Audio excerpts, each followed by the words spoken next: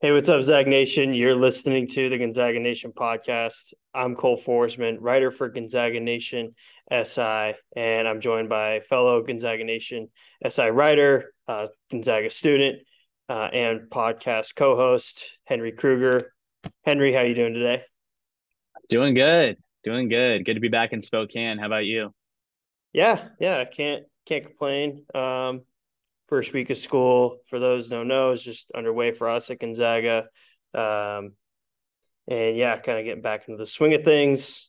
So, um, yeah, we'll kind of just play the year out. The Zags, of course, it's a Monday. Um, we'll start kind of with the most recent news in Gonzaga basketball, post or pro Zags, that is. Earlier this afternoon, Rui Hachimura was traded from the Washington Wizards to the LA Lakers for Kendrick Nunn and a handful of second round picks. Rui had sort of been rumored to float around trade talks over the last few hours, but Henry, you actually wrote an article about it for Gonzaga Nation SI. What do you sort of think of the trade?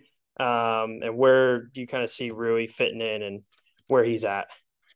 Yeah. I mean, reports kind of started about, rumblings kind of came out about the trade. I think it was last Wednesday. And the Wizards are out of the playoff race at this point. There were kind of multiple guys that seemed like on the trading block. Rui was one of them. And so I think this is more a move about the Wizards freeing up cap space, and then also they kind of had a logjam at the forward position. And so I think sending Rui to the Lakers is going to be a great opportunity for him, just because he gets to compete on a team that at least aspires to make the playoffs. We'll see, if the Lakers actually make it there. Um, but they aspire to be that way. So I think it's going to be a good situation for Rui. I don't think he was getting as many minutes as he could on a team like the Wizards, just because they had so many guys at the forward position, including kind of a wing, Corey Kispert, another former Zag, there as well. So I mean, I think it's at least from the Wizards' perspective and from Rui's perspective, I think it makes a lot of sense. Yeah. I think for the Lakers, we don't talk a whole lot about NBA, but just really quick, the Lakers, um, you mentioned trying to be a playoff contender. I think if make a couple more moves, but Rui's a nice addition. We kind of seen how they've developed Lonnie Walker, another younger player who needed to find a new home to truly reach his potential or at least see it that way.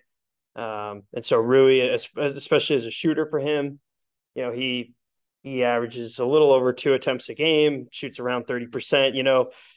It's there. It might be there. It could develop. And especially for him, he's already a plus defender, I think you'd say, nothing outstanding, but when he was on the Wizards, he would often handle,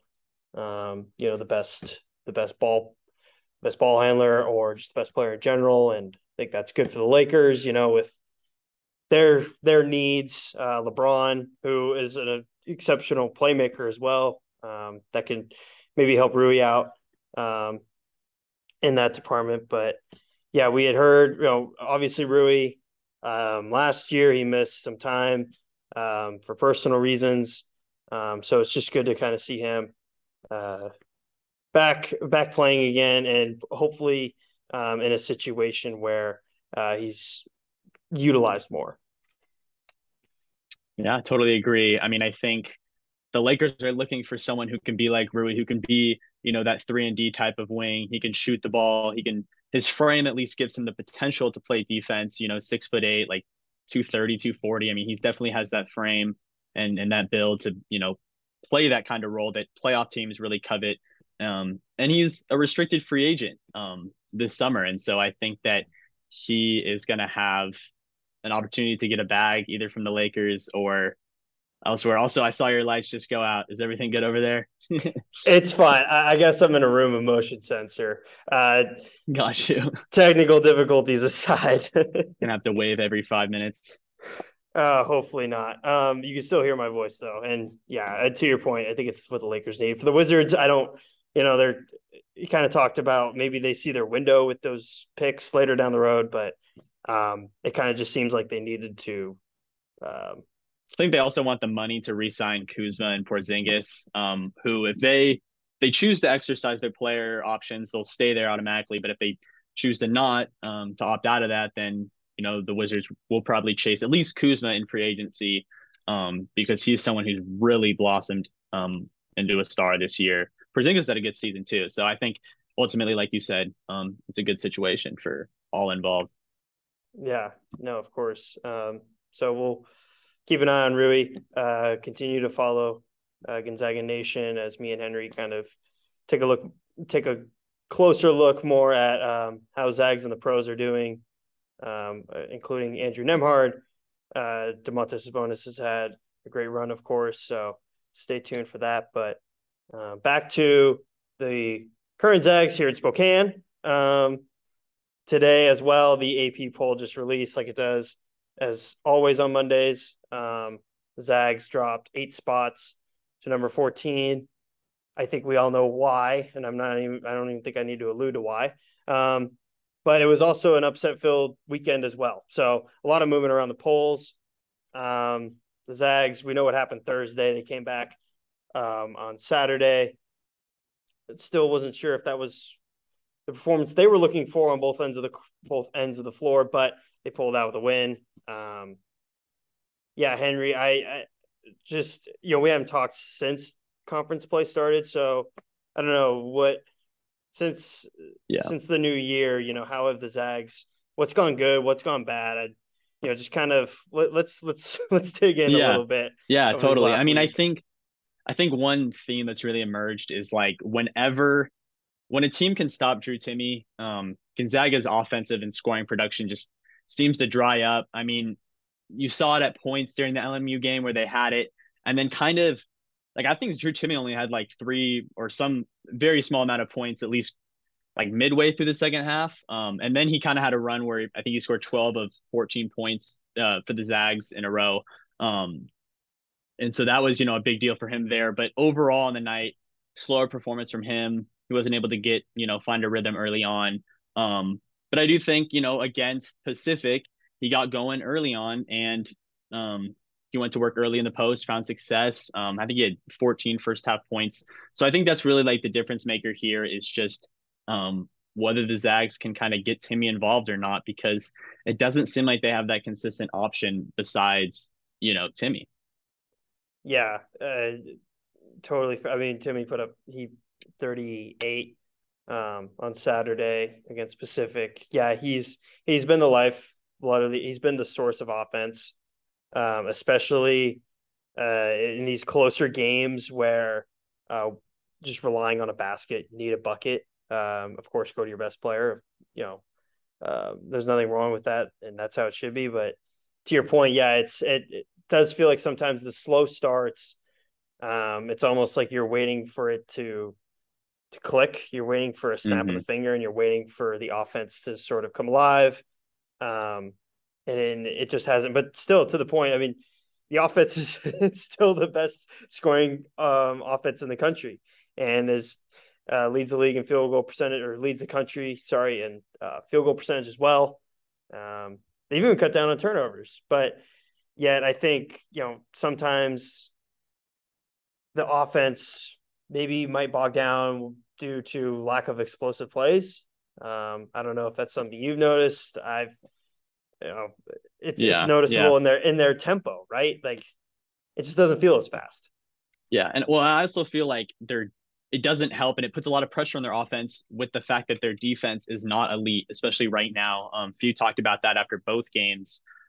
He did say there was one good run, and I totally agree. At the start of the second half, against Pacific, where I think they held them scoreless for like 5 or 6 minutes at least, or something like that, and went on like an unanswered run there.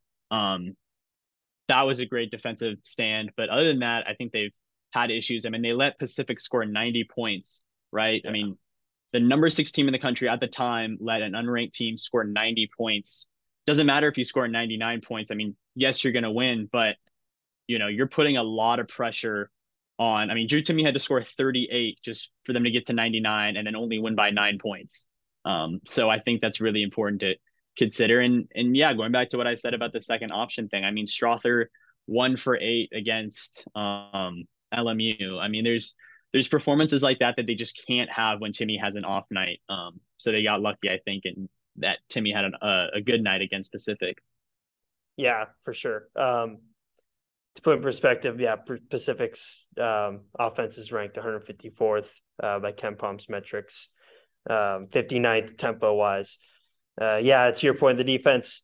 We were both there for the LMU one, the LMU game last Thursday, and Nolan Hickman had brought up energy and intensity. He kind of alluded to the fact that sometimes the Zags just aren't they aren't they're up and ready for it, and it kind of takes another spark to get up for these some WCC games, but and I think that kind of shows in a little bit of the rebounding as well, because we've seen it always hasn't been a strong suit of the Zags this year, despite having probably three guys who could get maybe even four double. So I Yeah, think it might come down to a little bit of an effort thing, and I think the stretch that you had alluded to versus Pacific it's that there's the intensity that we wanted to see, and it just needs yeah. to be for all 40 minutes of a ball game. Yeah, I mean, I think that, and that was exactly what Few. I was watching an interview video on the Spokesman Reviews website of Few because it was a away game. A Few talking after the Pacific game, and he was saying that during that stand they were locked in, they were energized, they were dialed in, and that was the difference, and that made a difference. And I think in some ways that also translates offensively. Their offense has gotten off to slow starts in a few of these WCC games, and so I think just coming out of the gate more energized, because every team that plays them is going to give them their best game if they can, if they can have it, go the way they want it to.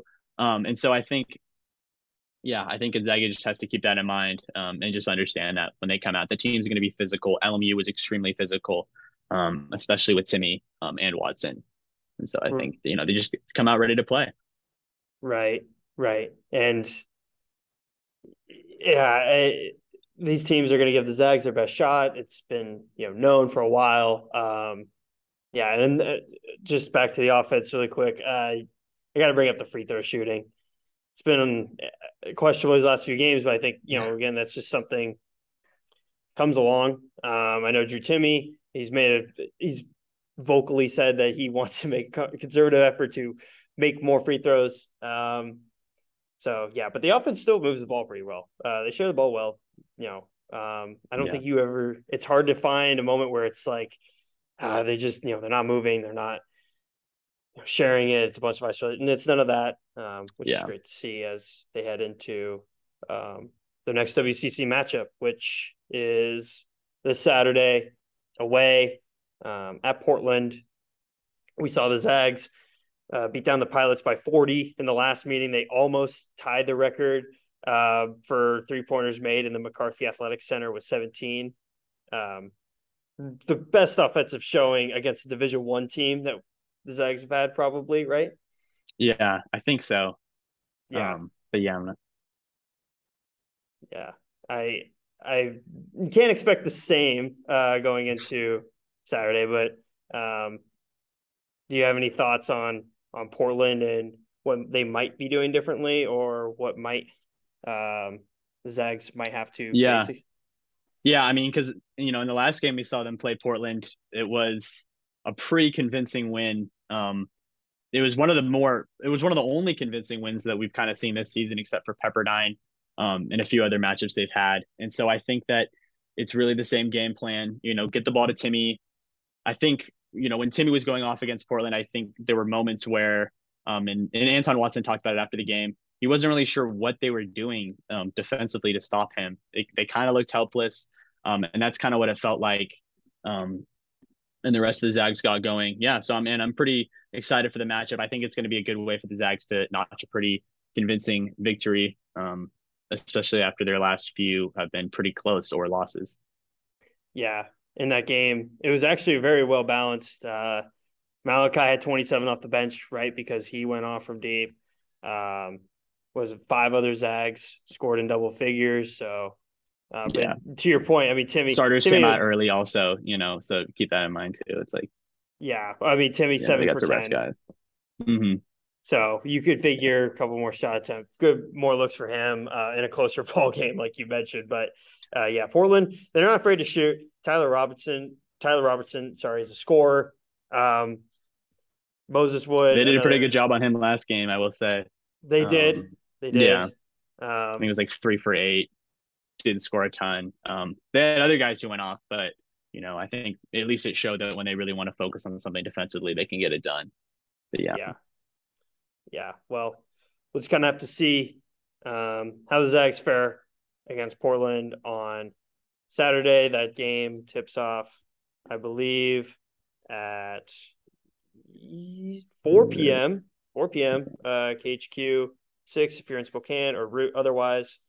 But yeah, we'll be Zags looking for back-to-back wins and their 18th win on the season overall, trying to go 7-1 in conference play.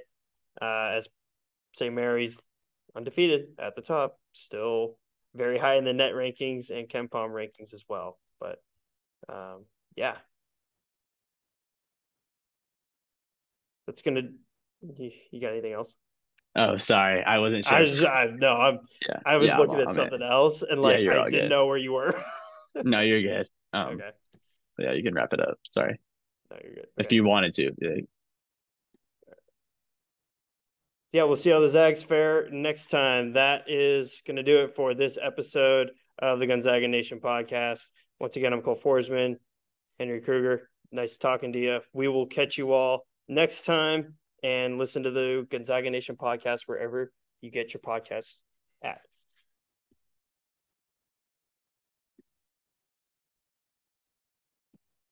Where's the end recording?